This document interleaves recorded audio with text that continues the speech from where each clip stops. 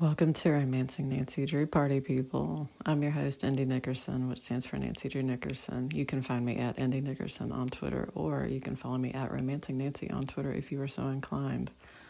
I've been trying to think of a fucking tagline, but it's like Romancing Nancy Drew, the podcast where if Nancy and Ned aren't banging, we're going to find a situation where they totally fucking would have.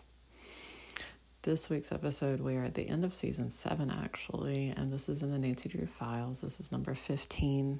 The name of this one is Trial by Fire, which I think that you know this about me now. There are two things that make a good Nancy Drew book. One of them is, are Nancy and Ned and their relationship and just enjoying each other to their fullest potential? And two, is the mystery any good? You know what my priority is here. You know it. Like, seriously, if Nancy and Ned actually had sex in a book, I'd be like, I don't even care if there was a mystery. Please tell me that was just a lie that they told Carson so that they could get away together. Speaking of Carson, this book has a lot to do with Carson, so at all times picture Jon Hamm, maybe with a bit of salt and pepper going on, just rocking it. So this book, we're still in 1987. Let me go ahead and let's do our cover description. So Nancy has far more blonde hair than she sometimes does. I think that we've talked about this, but in the original mystery stories, Nancy was always blonde, and then when a cover artist changed her hair to kind of reddish, they went with it. The Nancy Drew Files kind of does the same thing, where in the text she's always described as reddish blonde or strawberry blonde, but on the covers she vacillates between like pure blonde and just flat out red. So there are some books, especially in like the 20s and 30s of the Files, where it's just like flat out red. This book, though, she's blonde. She is wearing, like, kind of relaxed clothes. She's wearing a blue button-down cardigan, but it's not a button-all-the-way-up cardigan. It's like a half-button cardigan, and she's wearing blue slacks that match it exactly. And she has her hand to her chest as though somebody's just told her something that she ain't here for. The middle ground is a cocky blonde guy sitting on a cab grinning at us, the readers. And in the background is Nancy in a cage. Which is a legit thing that happens in this book. So strap in, y'all. You're going to need it. This book opens with Nancy, Ned, and Bess in a car. And they are on the way back from dropping George off at the airport. And Bess is just chortling with glee over the fact that her listen to me, her cousin is having to go to a wedding of one of her cousins. So with the implication that it's not one of Bess's cousins. Because George apparently promised that she would be a bridesmaid, but she did not think that her cousin would force her to make good on that promise. So she is on her way to Texas with a big old bridesmaid dress in just this coral color, all sorts of flounces that Bess is like, I would have loved to be a fly on that wall. So George ain't here for that shit. They're driving George's car, actually, because, plot twist, Ned's car was stolen last week. And Ned's like, I don't know why the fuck anybody would steal that car. It's 5 years old. It has a rip in the upholstery in the back seat. And Nancy's like, yeah, and there's that nail polish on the passenger side dashboard from that time I tried to fix my nails in a moving vehicle, which makes me imagine it like Buster's car on Arrested Development when, like, it's got the nail polish that was all over the the passenger seat, and it's got that big old rock with the fossil in the back seat. Yeah, the family car that Michael tried to kidnap Rosa in. Yes, it's kind of like that, but it's been stolen, so we can't enjoy it. We also have no idea what the fucking model is or make or anything like that. We just know that it's apparently a cute little car. As always, you know that Nancy is driving her fucking Mustang. In the Files, you can depend on that. There ain't much, but that's one of the things. So yeah, they're on their way back from dropping George off at the airport, and they decide to stop at a pizza place. Because of course they do. Like, if there's one thing these bitches love in the Files, is some fucking pizza. So they stop, get parked, get out of the car. Bess spots like some sandals in a store window, and Nancy and Ned are walking over to the pizza place when they see like there's an electronics store with a bunch of TVs in the window, which I was thinking, and I was like, I've seen this in pop culture. I've seen this in movies. Recently, I don't think I've seen a wall of TVs in a shop window. Like, that just ain't a thing right now. But it's a news report, and Nancy sees her father. walking down the courthouse steps in handcuffs. So she and Ned, of course, run into the shop, and they're like, "Are you here to buy?" And Nancy just walks over and turns up the volume on the TV because she's like, "Fuck off. My father, the inventor of toaster strudel, is in trouble." So I'm going to try to say this correctly because it's a little bit complicated. Carson is being accused of bribery. He's being accused of offering a judge $10,000 because he wants to quash an order asking his client to reveal her source. Carson's client is Anne Granger, who is a black woman reporter who works for the River Heights Morning Record. So, Anne Granger did a story about insurance fraud. The name of the company that was involved in the fraud is called Mid-City Insurance Company. She found out that they were not actually insuring anything. Like, they're not doing anything. They're not real. It's just a P.O. box and an answering service. So Anne has been ordered to reveal the name of her source, and Anne has said no. So that's where we're at. Carson was defending her against the charge, and now Carson's been accused of bribery. So Nancy, of course, can't eat. Like, she's like, "I have to go to my dad immediately." And it says in the book that Ned, if he'd been a second later, she would have just fucking left him behind because she is dead set on getting to the courthouse. So they head across town to the courthouse. Yes? No? I don't fucking know how they handled this.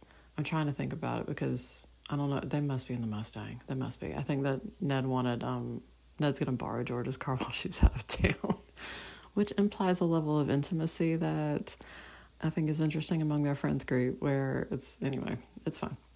Seriously, to just hand somebody your keys and be like, "I'm going to be out of town, just have fun." But it is Ned. It's Ned. It's going to be fun. If it were Nancy, you would think twice about it because she's going to get that shit wrecked. So they go to the courthouse. They actually, one of the like deputy sheriffs or whatever the fuck is there recognizes Nancy and is like, "Oh, okay, yeah, you can see him." Like, fuck protocol. So they go back and they see him, and Carson's like, I'm sorry that you're seeing me like this. They've taken me into custody. They're going to do a bail hearing, blah, blah. Nancy's like, "What the fuck is going on? Like, what in the actual fuck? Somebody needs to tell us something." So Carson gets booked. He's released on bail. So they go over the facts of the case. Anne Granger is there too. Nancy noticed her on the news report because she's like, "That's my dad's client." And so she's there and she's telling Carson, she's like, because Carson says, you're probably going to want to get yourself another attorney. And she's like, "Bullshit. You're the best," which he is. I mean, he ain't wrong. It's Jon Hamm. Like, he's invented toaster strudel. He can do no wrong. Even if he had hooks for hands, he's going to rock it. So, yeah. So Anne's like, "I'm going to stand by my hook-handed man. It's fine." Nancy, of course, wants to figure out what the fuck's going on because she's like, "Well, I know that you didn't do this, so I'm going to figure out what's happening here." And Carson's like, we're dealing with organized crime. Like, I'm just going to throw that out here. That's what's going on here. Like, just be super fucking careful. So after they're released, Nancy drops Bess and Ned off and takes Anne and her father to the Morning Record office so that Anne can pick up her car. Okay. I'm assuming they're on the Mustang at this point because when they get there, Carson has to get out of the car so that Anne can get out of the back seat. And I was like, correct. However, that's putting 5 adult human beings in a Mustang. We have discussed this configuration before. It ain't a good one. The back seat of a Mustang is meant for one person whose comfort you are not that deeply interested in, or a large dog. A large to medium dog would also work. Anyway, they get out of the car.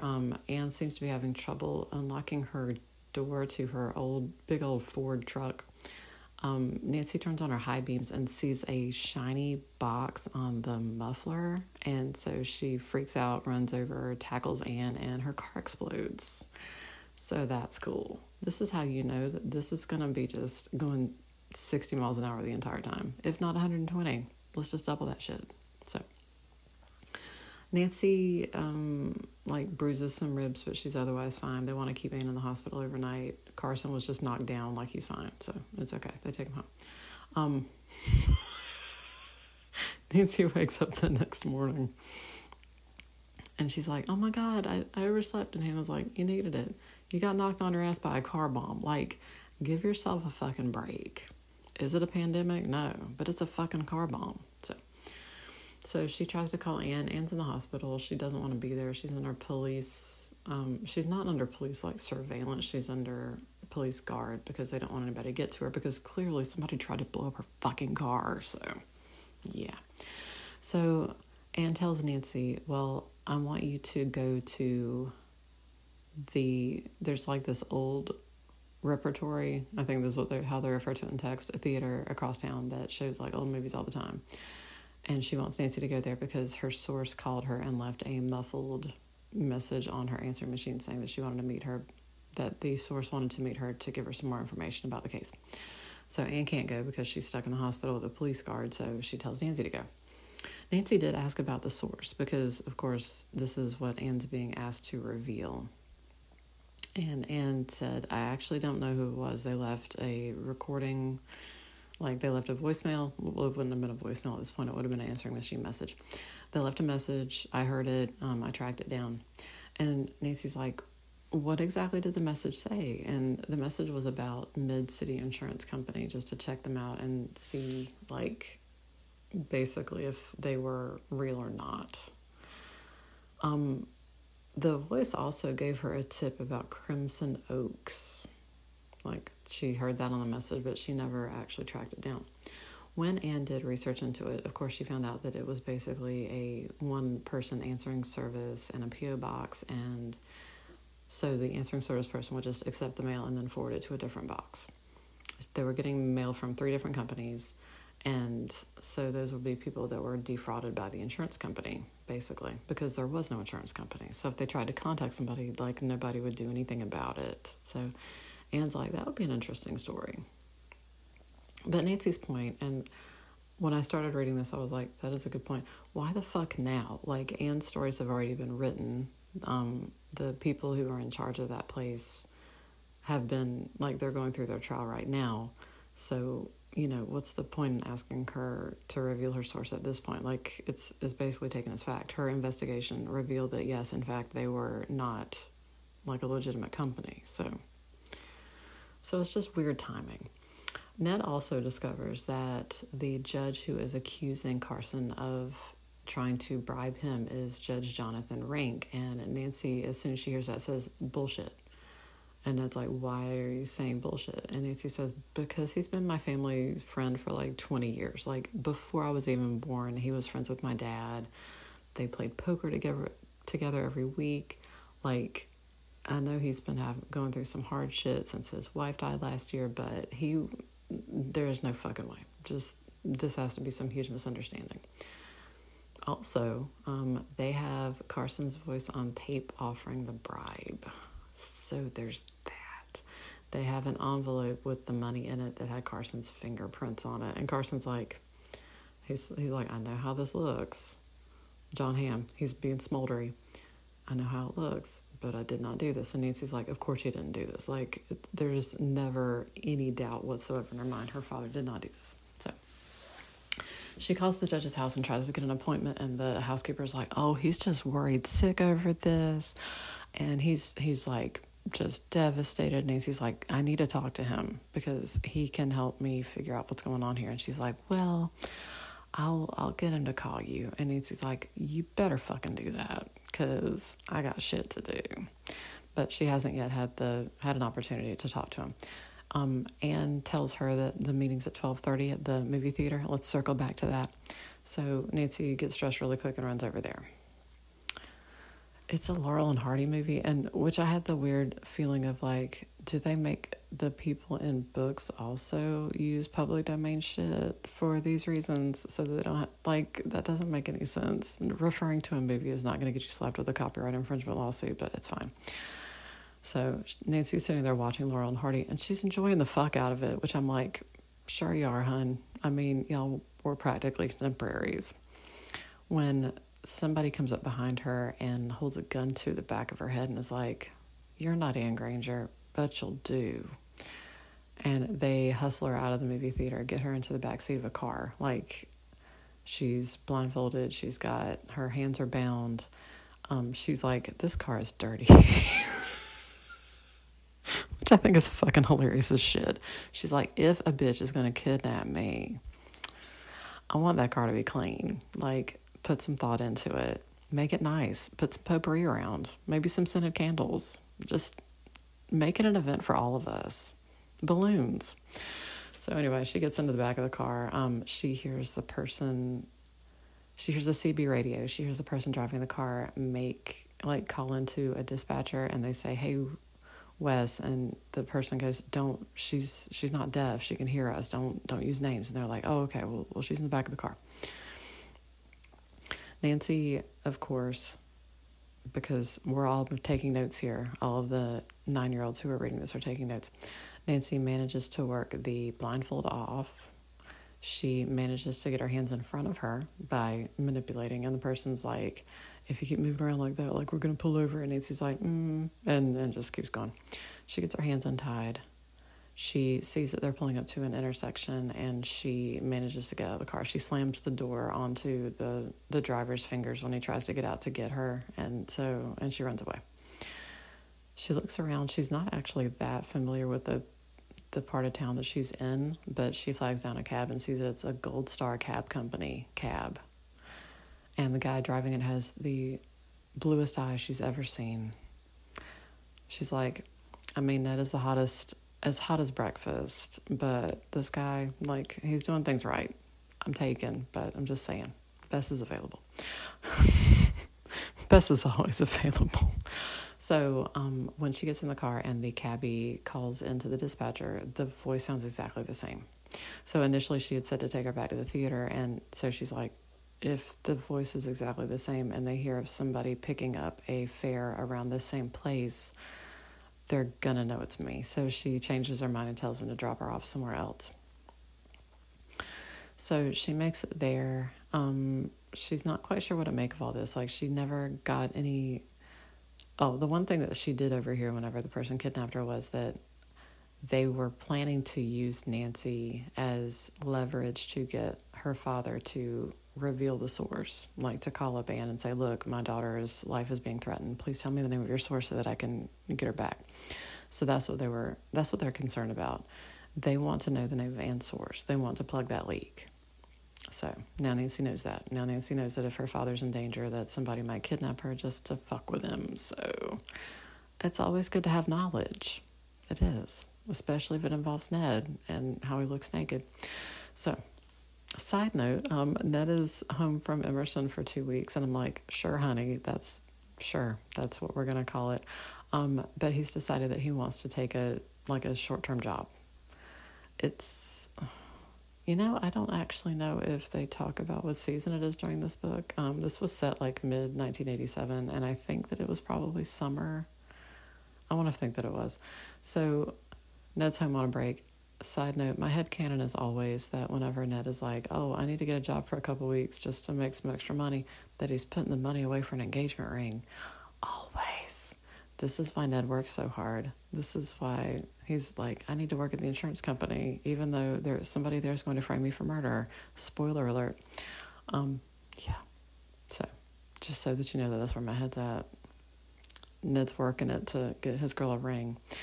Anyway, he asks at the pizza parlor, they're not hiring.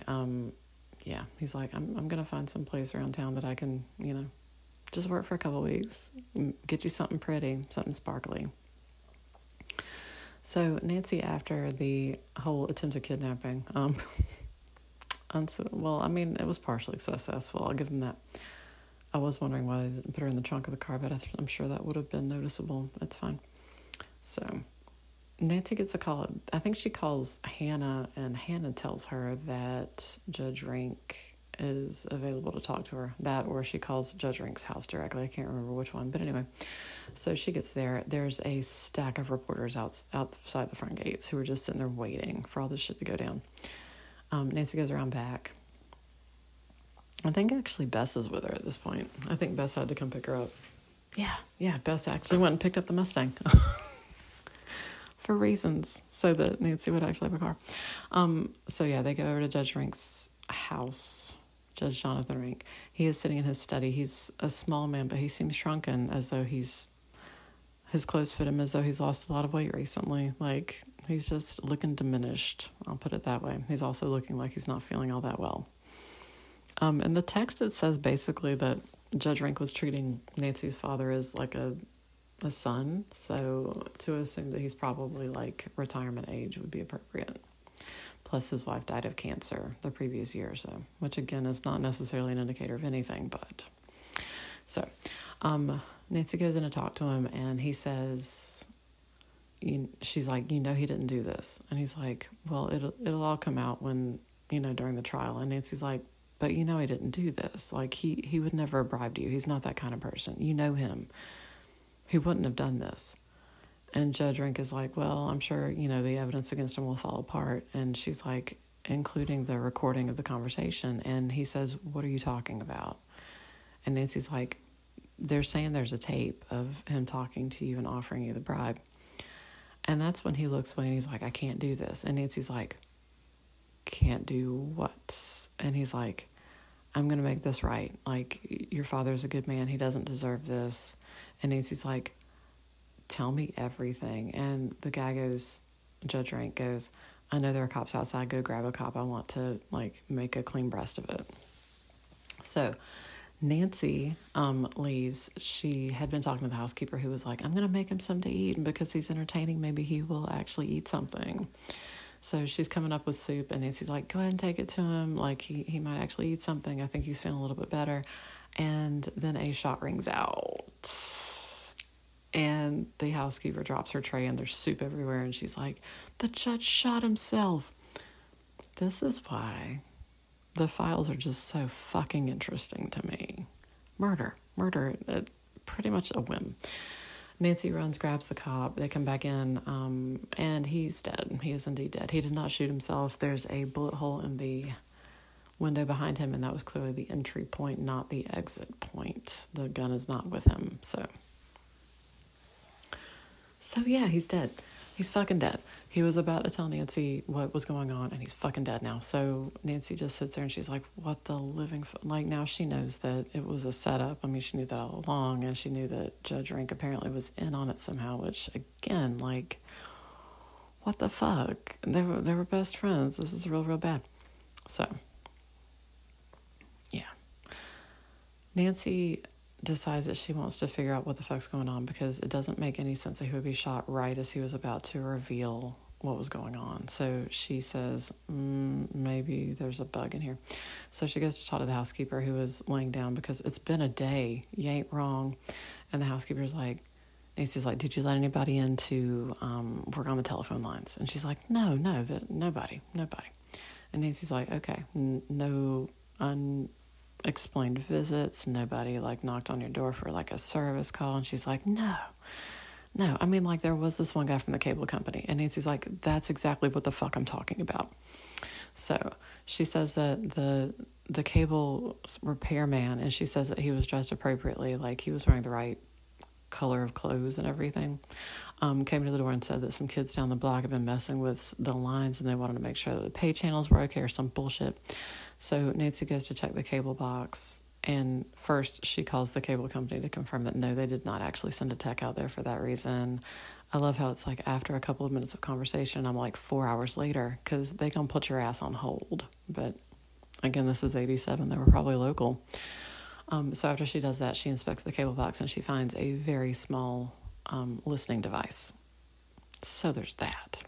So Nancy goes back to ask the housekeeper. She's like, was there a name on the side of the van? Was there anything that you can remember about it? And she's like, it was just this dirty white van. Oh, but it had a bent fender on the front. It ripped some of the rose bushes when they were leaving. And Nancy's like, cool. Okay. White van, bent front fender. Sure. Okay. Makes sense.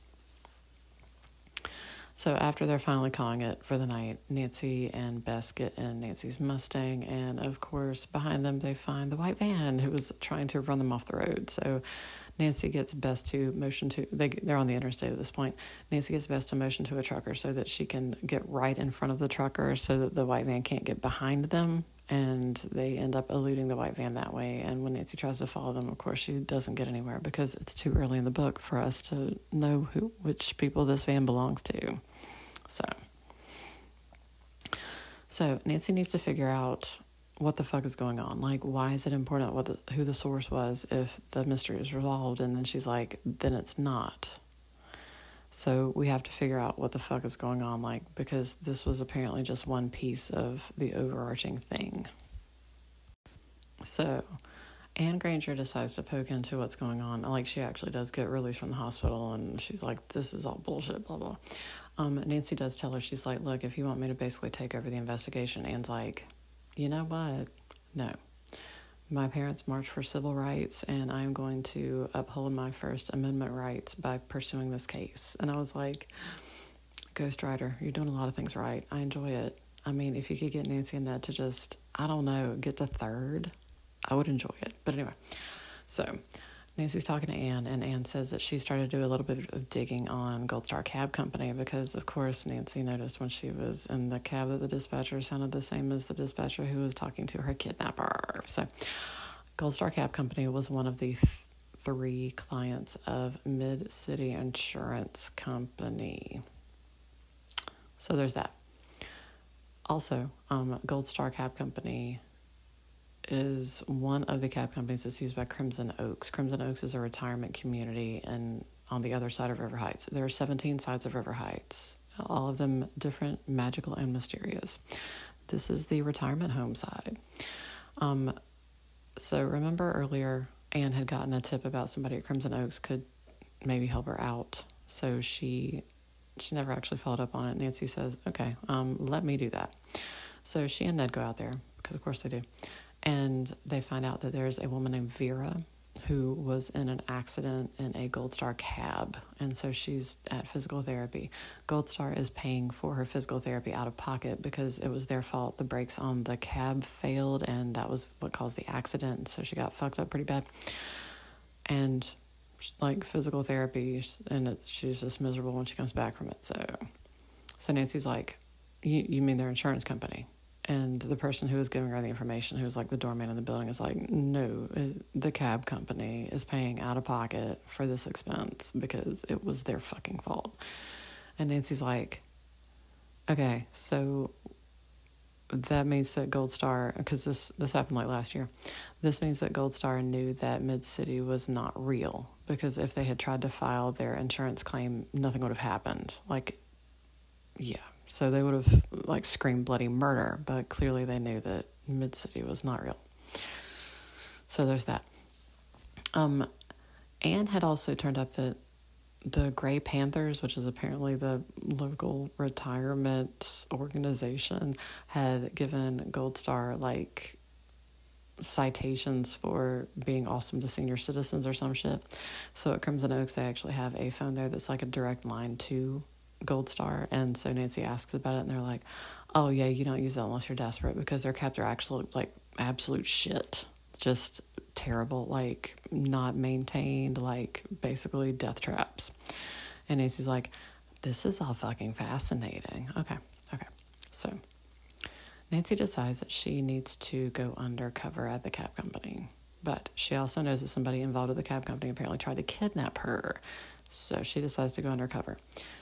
When she shows up to ask for a job, she is wearing a mahogany curly wig, because of course she has big old glasses, and she's snapping gum, and she's wearing an oversized outfit, like baggy jeans, to keep her slender figure under wraps, of course. So she walks in and is talking to Brownlee, who is the dispatcher, and she's like, I'm a dispatcher. I've been a dispatcher for like 2 or 3 years. I can give you references. And he's like, well, we don't need a dispatcher. We need a driver. And Nancy's like,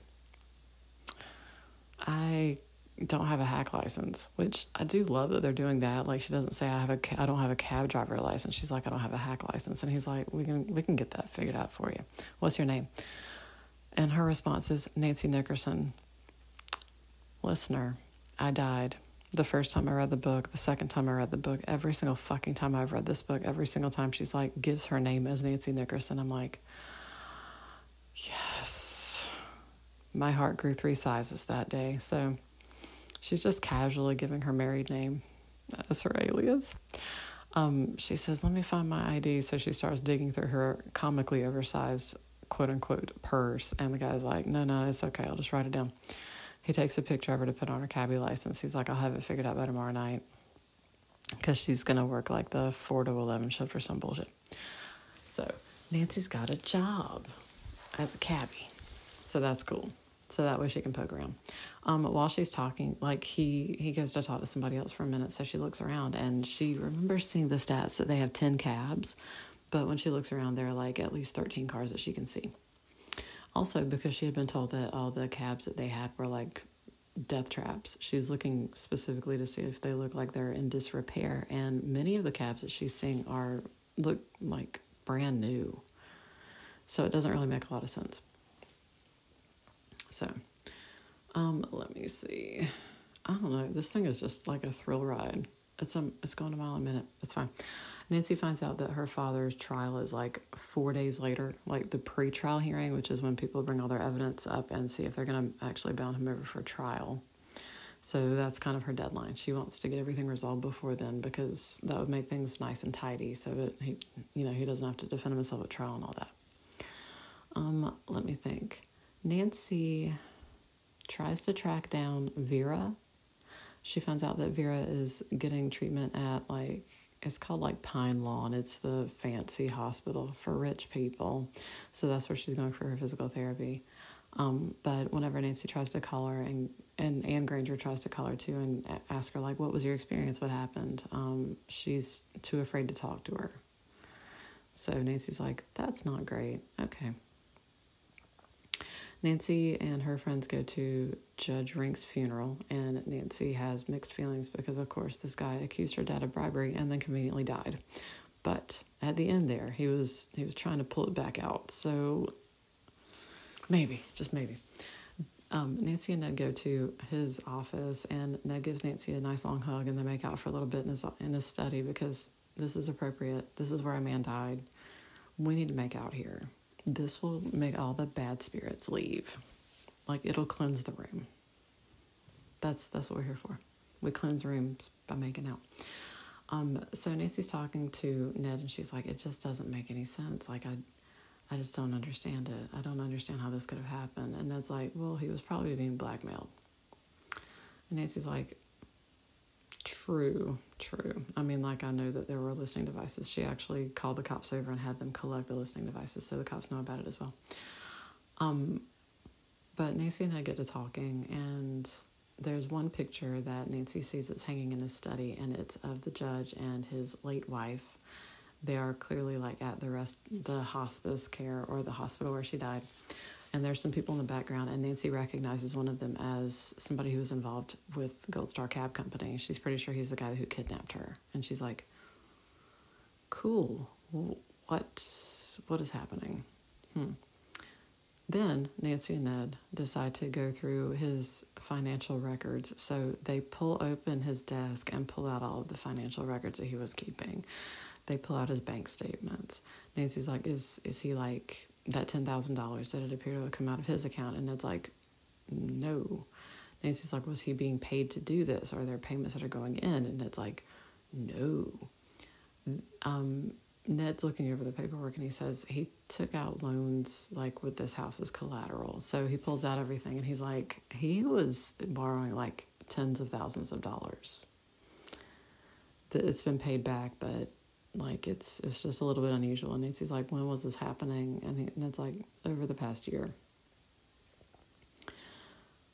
She finds out from Carson, actually, who was at the wake, that they weren't playing poker anymore. That he apparently just hadn't shown up for poker night since his wife died, and that was a year ago. And Mrs. O'Hara's like, what do you mean? He was still leaving the house at the same time every week, and I didn't question it because he always had. And Carson's like, well, whatever he was doing, it wasn't playing poker. So based on all this, Nancy's like, okay, so something happened. He was being blackmailed. That's why he wanted to frame my dad for this. It's just as part of this blackmail, but I don't know what he's being blackmailed over. He was, before this happened, I would have said that he was just, beyond reproach. And that's like, yeah, I mean, who knows? So Nancy has to go to work. I want to say, does she get any threatening messages in this one? She probably does, but, It's just par for the course, honestly. Whenever Nancy gets a threatening message, she's like, I eat this shit for breakfast, so just fuck off. Nancy goes to her job at the cab company. She's not recognized. The hottie with the blue eyes is there, and she's like, oh, yeah, I'm taken, but it's fine. By someone with my last name. It's as though we're married now, because I've said that his last name is mine. It's some obscure Scottish thing. We're handfast now. I've been listening to a lot of Outlander. So, Nancy shows up for her shift. She, when she drives by, she spots that the guy who she's pretty sure kidnapped her is there, and she doesn't want him to see her. So she says that she's picked up a fare, and she goes and like fakes that. When she comes back, he's still there, but she doesn't, like, she manages to avoid him just enough. Also, Brownlee, the guy who's doing the dispatching, says that after her shift, she should take her car and run it through the car wash next door. He's like, if it looks dirty or anything, just run it through, it'll be fine. So Nancy's like, okay, that, nothing seems particularly unusual about that. Like, wash it off before you go on your shift the next day. It's fine. So she's decided that she wants to poke around some. She gets a locker, like she brought a pillow to sit on because bitch thinks ahead sometimes. And so she wants to stow the pillow in her locker, and she goes to pick one out, and she sees a bunch of names crossed off previous lockers, and one of them is Tyler. And she's like, that name sounds familiar. I'm going to make a note. She wants to poke around some. She notes that Jim is actually doing the same thing. He's also looking around and looking kind of sketchy, much the same way that she is. And so Nancy's walking and she sees Jim, and he's like, what are you doing here? And she's like, what are you doing here? And then there's a voice behind her, and Nancy practically jumps out of her skin, and Ned's like, what are both of you doing here? And Nancy's like, what the fuck? And then she's like, oh, this is my boyfriend. And I'm like, y'all past that now. You've taken his name. Y'all are together now. Ned has taken a job at the car wash because, again, he's only got 2 weeks and it's fine. She's like, what are you wearing? And he's like, a uniform. And I'm like, why did y'all not just turn this into some sort of sexy game where it's like, what are you wearing and why is it not on the floor? But Ned's like, yeah, I've been working at the car wash. So Ned reports that the weird things happening at the car wash include, but are not limited to, after like 1 o'clock in the morning, like things get super busy and they run a bunch of cars through and they're all the cabs from the cab company. And Nancy's like, we were told to wash our cabs after our shifts if they look dirty. Why would you be running them through again? And Ned's like, I don't know. I sincerely don't know. It's just real weird. Real weird. The other company that is taking up space in the same building is Fleet Messenger Service. So Nancy decides that she wants to poke around a little bit. Ned says that he has to, he's on his break from work. He has to go back and report in. So he says, let me go do that. And then, we can hang out. We can go check out what's going on over here. Nancy walks by and sees Philip Reston, who is the guy who she's pretty sure kidnapped her. She sees him walking over to his car. So she goes over to check out whatever's in his car, just in case it's important to the case. And she sees a bunch of blank hack licenses, which makes sense because Nancy was given one of those. She clearly has not passed any sort of testing whatsoever because she was complaining to the dispatcher. She was like, it takes a long time and there's and you have to pay to earn a hack license. And he's like, nah, man, we got you. So she's like, okay, blank hack licenses, which indicates that somebody in that particular office, there's apparently a hack licensing bureau as part of the city government. And she's like, okay, so somebody in that office is being paid off, so that's good to know. She also sees a box that's marked Nature Under Glass Fragile, and she's like, what is this? But she doesn't get a chance to look inside until after, before the guy comes back. In order to hide herself, she gets into the trunk of his car, but does not shut it. Because much like Narnia, everyone knows that when you get into a confined space with a kidnapper, you don't close that thing. You don't close that wardrobe door, and you do not close that trunk lid. So she only rides in the car for a block, and then she gets out of the car, and he doesn't notice because he's a dipshit, and it's fine. She goes back, and Ned's like, okay, let's go check it out. And Nancy's like, I kind of walked by, it's fine. The other thing that she has noticed, Nancy goes to her father's office, which I realized after the fact that I had stolen this before I read it again. I had stolen her quote-unquote business professional look, which is basically a navy suit with a white silk shirt and pumps and pearls. Like, she looks very conservative, very 1980s business lady. Not wearing Barbie pink because that would be too on the nose, and also strawberry blonde. It might not work, but anyway, so that's what she's wearing. She goes to her dad's office and looks around, and she cannot find a bug. She was sure that she was going to find a bug. Like, she found one in the judge's office. It just doesn't make any sense. This would be the way that they would get his voice, and they would, like, splice together something that sounded like he was bribing the judge. Like, she's like, I'm sure that would happen. Also, when she was talking to the judge, and she said, well, you know, they have your voice, both of your voices on tape with him offering to bribe you, which clearly has to be faked. He's like, she says, so when did he call you? And Judge Rink is like, oh, well, it must have been like Tuesday. And Nancy's like, he was in a meeting all day Tuesday, like to the point that they had to order lunch to come in. Like, he could not leave that room. So try again. And he's like, well, it must have been Monday. And she's like, he never called you.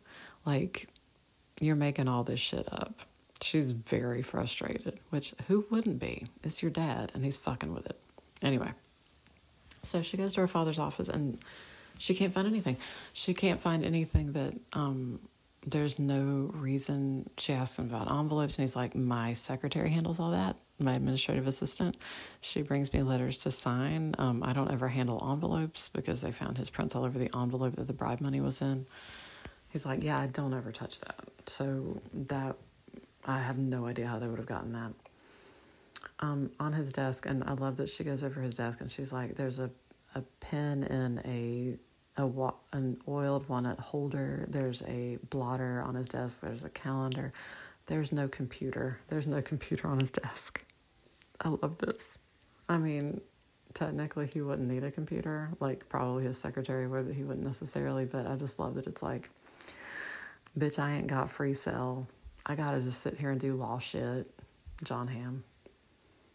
Possibly got a spare white button down for sex reasons. That's fine.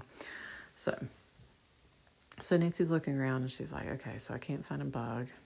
Okay.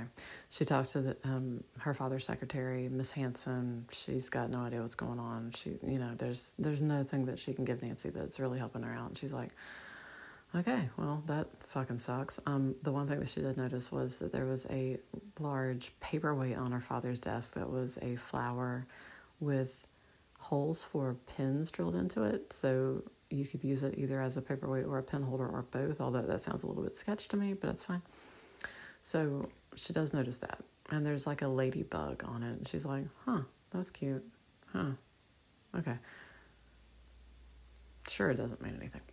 So the next day, Nancy and her friends go out to talk to Mr. Tyler because Nancy finally remembered his name.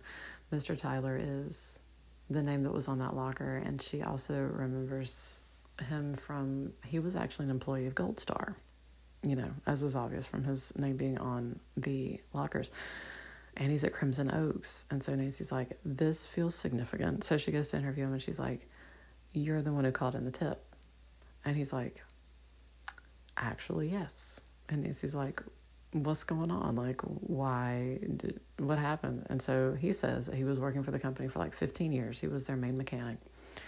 Then the company was purchased by the two current owners, and they stopped maintaining the vehicles, stopped maintaining the cabs. They closed off the bottom level of the parking deck, which is where he used to do his maintenance. So then he had to use part of the main floor. And they just didn't seem to give a fuck about anything. Like, they didn't care about maintaining the cabs. They didn't care about, like, it just didn't make any sense to him. He went to the licensing bureau. He complained. Nothing happened. Like, he tried to complain about Gold Star, and nothing happened. And so he said, because, again, he's at Crimson Oaks, and he knew Vera. He knew that they were having accidents, especially with senior citizens involved, because, again, senior citizens are fragile, and if you hit them wrong, they will shatter like glass.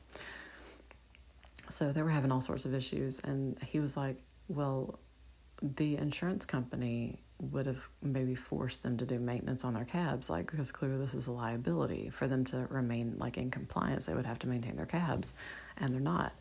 So there has to be something fishy about that insurance company. So he called in the tip about the insurance company, hoping that that would lead to the cab company being shut down. But when Ann Granger did her story, she basically just focused on the fact that the insurance company was a scam, and she didn't go any further. So he was kind of disappointed in that. But now, people are paying attention. So Nancy's like, oh, okay. And she also spots a picture in where he's like on top of his dresser or something. And she's like, Jim, the cute cab guy, is in this picture. And so she mentions it to Mr. Tyler, and he's like, oh yeah, that's my grandson. And Nancy's like, oh, huh, okay. Does he know all your suspicions? And Mr. Tyler's like, yeah, he knows. He kind of I think he wanted to just take a job for a few weeks, and he didn't really care like about life or working breaks or anything. So Nancy's like, interesting. Okay, cool. So Nancy has been trying to call Anne because she wants to give her an update on the case and everything that she's found out, and she can't get hold of her. She finally calls Bess because, remember, Anne's car exploded and Bess had volunteered to drive Anne around whenever she needed to go track down clues and shit. So Nancy calls Bess and she's like, hey, have you heard from Anne? And Bess is like, why would I have heard from her? She's your new best friend. And Nancy's like, what the fuck are you talking about? And Bess is like, well, she got a note saying that you wanted to meet her and that she should come alone, like I wasn't invited, and so I got butthurt. And Nancy's like, I didn't leave her a note. And Bess is like, but like a cab pulled up and oh shit, are you serious? And Nancy's like, so Anne's gone and somebody in a cab picked her up, which means my clever's blown. Like if somebody left a note as me and came by and picked her up in a cab, then they know that I'm there. So awkward. So there's that. So, of course, Nancy and Bess decide that they need to go save Anne. Nancy tries to call Ned, but his phone is apparently off the hook. Remember when that was a thing? So she gets the operator to break in, and there's nobody there. And so Nancy's like, I can't wait. Like, I have to go. Her father's trial his pre-trial hearing, let me be clear, is later that morning. So Nancy really desperately wants to make it with some sort of evidence that she can use. So she and Bess go down to the Gold Star building, which is where the fleet management is and where the cab car washing thing is. But the other thing is that before they go down there, Nancy actually stops at her father's office because she's finally figured it out. She takes the paperweight and smashes it and finds, she might do this right after, the bug was inside the ladybug. They just took the ladybug, put a little listening device in it, and then pushed the ladybug down into one of the pinholes. And so that's how they had him under surveillance. And when Nancy goes out and sees the secretary also has one on her desk. And Nancy's like, that's a cute paperweight. Where'd you get that? And she says, oh, well, the Fleet Courier Service was passing around a few months ago. Like, everybody has them. And Nancy's like, define everybody. And she's like, well, everybody in Judiciary Square, like all the people who work in this office, and there's a few other lawyers' buildings where they have them. And Nancy's like, really? Fuck. Okay. That's cool. So Nancy and Bess go to save Anne. Nancy talks to Mr. Tyler. She calls him up and she's like, is there a way to get into the lower level without like having to use, because there's like a big elevator that is locked down so they can't get to it. And he's like, yeah, there was a conveyor elevator, which is basically like a moving ladder. And he's like, all you have to do is stand on it and it'll take you up or down depending on which side you're on, but I don't know if it's still working. He says if it's not working, well, it's turned into a ladder. It's like the Mitch Hedberg thing. An escalator can only temporarily become stairs. So Nancy gets there. She's got a whistle and she tells Beth, she's like, look, if you hear the whistle, then run and go get help. Go get Ned. Go get somebody to come down here and help me. And Bess is like, look, I love you. I don't want you to be in trouble. I'm going to go with you. I hate everything about this. I need you to know that, but I'm going to go with you. So they head downward into the black pit. So Anne's been kidnapped. Nancy and Bess are looking for her. They go down the conveyor elevator and they're on the ground floor and they see a bunch of cars. While they're in there, Nancy actually overhears Reston, who is the guy who seems to be like the bad person or the worst person among this group, saying like, "Oh, well, yeah, this is a great Mercedes. This is gonna be great." I think the people who wrote these books had a fetish for Mercedes. It's fine. Maybe just product placement as opposed to Jaguar. Although he does actually name drop Jaguar, not Maserati though, because they can burn in hell. So. What Nancy figures out when she's listening to this conversation and everything is they are running basically I don't know if it's exactly a like steal to order business, but they're stealing cars locally. They are painting them to look like cabs. And then after like a few weeks or as long as it's going to take for the cops to no longer be looking for the car, they run the car through the car wash to get the paint off so it will no longer look like a cab. And I was like, I feel like I'm going to call bullshit on that because it sounds like the stuff that you put in your hair when you're going to go to the club and wash it out the next day. I feel that probably car paint is not like that, but okay. Who knows? Maybe they are just dousing it with glitter. Although, Jim tells Nancy that he's heard a compressor in the lower level, and it's an air compressor that's used for painting the vehicles. So that's what's been going on. They've been painting cars down there. Of course, they have to do it out of sight. They can't let anybody else see what they're doing. So they run the cars through the car wash whenever they're ready to take them to the used car lot. So later, when they look at who actually, the board of directors for Mid-City Insurance, the same people who are on that board, some of those same people own Gold Star Cab Company. Some of them own the Fleet Messenger Service. Some of them own the car wash, and some of them own a used car lot. So it just all works out. Clearly, the new owners just bought the cab company as a front for their car smuggling. So they get down into the basement. They see everything that's going on. Bess sees a tape deck and some equipment. Nancy had checked the tapes in her father's office because she was thinking that maybe somebody had stolen a taped conversation between her father and a client, which her father was like, "I keep it under lock and key. I only record conversations with clients under their express permission. I keep everything as secure as I possibly can." And when she goes in there, she actually listens to the tapes to make sure that nothing's been switched out and everything seems legit. So she's like, they didn't get it that way. This is before, of course, she knew about the bug. They find a bunch of tapes, a bunch of people's recorded voices with all the information that they could ever possibly need to blackmail them. So Bess is investigating that. Nancy goes deeper into the basement spooky paint place and finds Anne, who is locked up in a parts cage, which again was depicted on the front of the novel. She's passed out, her hands are bound and everything. So when Nancy comes up, the two main bad guys are questioning her, and they're like, "What's the name of your source? Who told you all this information?" And so they catch Nancy actually had unlocked the cage. Nancy got her lockpick out and got in there and was trying to get Anne to wake up when they came across him, and they were like, "Tell us who your source is." And Anne was like, "Rrr." And Nancy's like, "She doesn't know, just leave her the fuck alone." And they were like, "What if we shoot Nancy? And is that going to loosen your tongue any?" And Nancy's like, "Don't tell him anything." Because, of course, as soon as Anne tells them, then their lives are forfeit. So they lock Nancy in the cage, and they're like, "We're going to come back." Because I swear to God, anytime I'm ever working on one of these books, I'm like, can we come up with a better reason other than, we're just going to let you think real hard about the fact that we're going to kill you when we get back to give you time to get out of the ropes that are binding your wrists, which is exactly what happens. Nancy finds some leftover oil in a can and uses it to make her wrists really slippery so she can get them out of the ropes. She gets Anne out.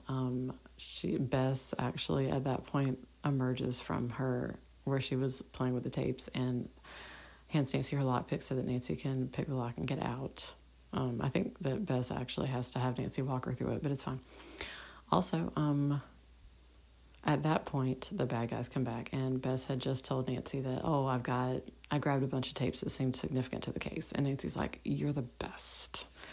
Because Bess actually put them in an envelope and stuck them under her shirt. Which oddly, like earlier in the scene, Nancy's like, Bess seems heavier. And I was like, fuck you. But also, like, it's because her shirt's a little bit bulkier because she's got a thing full of tapes under it. So, the bad guys come up and they're like, how many fucking teenagers are down here? Because, of course, their group has gained a person just magically. And Nancy's like, my boyfriend came and he saw us down here and he went to go for the cops. And they were like, well, he's not going to, it'll be fine. You're going to be long gone before he gets back. And eventually, Nancy's like, you know, you're going to have to beat a murder rap because you shot the judge. And Brownlee, the dispatcher, is like, what the fuck are you talking about? Nancy's like, y'all shot him. Y'all planted listening devices in his house and you shot him. You blew up Anne Granger's car. And Philip Reston's like, shrug. And the other guy's like, what the fuck? I didn't sign up for this shit. Like, I'm good at stealing cars. Like, that's what I am here for. So Philip Reston is the one who's been doing all this shit. Like, he hired the guy who planted the car bomb. And he was like, it was just supposed to scare her. That guy just went overboard. And Nancy's like, yeah, that's an acceptable way for you to talk about the fact that you almost blew both of us up. Yeah. Cool. The judge, like, yeah, he shot him because he was about to reveal what was going on. And Brownlee's like, I just don't know about this. I just don't know. So Nancy manages to get loose. I think that there is a judo chop involved. Maybe that is always the word that I use for martial arts. Judo chop. So they managed to get away from Reston, and Ned comes in and Nancy's like, thank God, will you sit on this man while we go deal with this shit? They go see Brownlee, who is not sure exactly what to do. Like, he doesn't want to be involved in murder, but he also, like, there's a lot about him that could be revealed. Eventually Nancy and Bess get out of there and go to the courthouse because, again, it's time for the pretrial hearing. So they walk in. The judge is actually a judge that Bess spotted his name on the tapes. And Bess is like, fucking hell, Nancy. If he's also being blackmailed, then there's no way that he's going to be lenient with your father. And Nancy's like, shit. So they walk into the courthouse. The judge is just raising his gavel like he's about to pass judgment or sentence or whatever the fuck. And Nancy's like, so can we hang out for just 1 minute? And so Carson Drew / Jon Hamm turns around and is like, I feel that my daughter, who was also a detective, the daughter of the man who invented toaster strudel, by the look on her face, I feel that she may have found some interesting information. So Nancy and Bess walk in with a bunch of what they call Defense Exhibit ABC. So Nancy walks in and shows them a paperweight and explains how the listening devices were planted. And she's like, they're everywhere.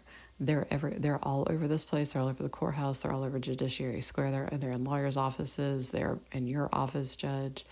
And he, of course, turns purple and is like, what the fuck? And Nancy's like, their listening devices are in a white van, and that white van is parked outside, and I jammed all the locks on the way in, so you're welcome. I was like, did she bring super glue? Like, explain. But anyway, it's fine. So they show the tapes. They talk about, Nancy figured out that the way that they got Carson's fingerprints onto the envelope was that Carson would contribute to the coffee money fund. And so he would handle the envelope for the coffee money when he was putting his own money into it. And all they had to do was, because it was the fleet couriers, of course, they sent in a courier because, of course, they're seeing couriers all the time. They didn't even register that this was somebody who was not supposed to be there. That person just took the coffee money envelope, knowing that Carson's fingerprints would be on it, and just replaced it with another one, and nobody knew. So that's how that happened. Nancy asks about Judge Rink, and she finds out that it was gambling debts, actually. The picture that was taken of his wife when she was in the hospital, they're sitting at a card table with cards in their hand, because that was like a restful activity that they used to have together. And, of course, remember, he was playing his weekly poker games with Carson when they were at the hospital. Part of Vera's stay overlapped with Martha's stay. That was the name of Judge Rink's wife. And so he got to know the judge because Philip Reston got to know the judge because he was stopping by to see Vera because, again, remember, they were paying outright for her hospital bills. And so he met the judge and sensed an opportunity. So, of course, they let him win at first, and then he started losing tremendously. And so they lent him money to pay back the gambling debt loans that he took out. Remember that he had collateral, his house was collateral on, but then they charged him interest, and they were like, well, one way that you can get over this is to basically say that Carson bribed you. So there's a bunch of stuff that they're just holding on people. They have bribed people in every single office that could have done anything about this. And Nancy mentions that in court. She's like, they had blank hack licenses. They are bribing somebody in the hack license office. The people who are taking the reports about like safety concerns and things like that, they are bribing somebody in that office, because otherwise, like, there have been so many complaints against this cab company that they wouldn't have been allowed to operate anymore. So the people who give out the licenses for this kind of company, they're involved. Like, there's a lot of corruption that's happening. They find out that the judge that's in charge of Carson's case, the thing that they had on him was that he had checked himself into a mental hospital. So they had evidence that was what happened, and they would have released that to indicate that maybe he was not credible or trustworthy. And Carson is talking to Ann about it, and Ann's like, everybody knows that he did that. Like, I've got it in my file at work. Like, it's not a thing that we would report on, but it's also like really shitty for you to be like trying to throw that in somebody's face. Just saying. So, also, spoiler alert, Nancy located Ned's car in the basement, like while they were on their way out, and she was like, please sit on this henchman. Also, your car's over there. And Ned's like, they painted my baby gold. And Nancy's like, I think it'll wash off. Yeah. So, that's how it ends. Carson is released. Anne is writing a story that's exposing all the grift and corruption and organized crime that was happening about them stealing cars, and they were pulling out the ignition stuff from the board, and that's how they were stealing their cars. Of course, that is, you hotwire that shit. That's how you do this. Nancy knows this. Nancy knows how to do this. We're gonna read that book. I think we already have, actually. Yeah. So yeah, that's it. Carson's released. His name is cleared. I love that on the news reports about him, they're like, internationally known criminal defense attorney, and you're like, yes, he is all of those things. He is Jon Hamm. He is every man and every woman simultaneously. But they're like, yeah, this is going to be bad. This is going to leave a mark. Because of the nature of these books, of course it doesn't. Like, by the next book, he's back. His reputation is untarnished yet again. It's as though he has respawned. And in this new, slightly younger Jon Hamm skin, no one remembers any of the sins that the past one didn't actually commit. So it's fine. And, of course, Nancy and Ned are like, now we can spend some quality time together. Like, it's really sweet because they have moments when they're like, oh, it's like we're actually on a date. Like, they actually go out and get pizza, and then they talk about the case because they're both interested in it, and they get along so fucking well in this book. I don't think there's ever a moment where Nancy reveals to Ned that she was using his last name for her alias, but guess what bitch is probably going to write that missing scene. So, I'm just saying. Next time, when we pick up with season 8, we are going to be back in the mystery stories. So that's going to be exciting. Yes. So I hope you enjoyed this one as much as I did. It had everything for everyone. It had a Black woman reporter standing up for her rights. It had Nancy taking Ned's last name, which is the most important of all the characteristics of this one. It had her being locked in a cage in the basement of a cab company. It had a cab company. It had Laurel and Hardy. It's just everything to everyone. Also, weird, suspicious things that you keep on your desk. Just weird things. Anyway, I hope you enjoyed it. And as always, stay sleuthy, my friends.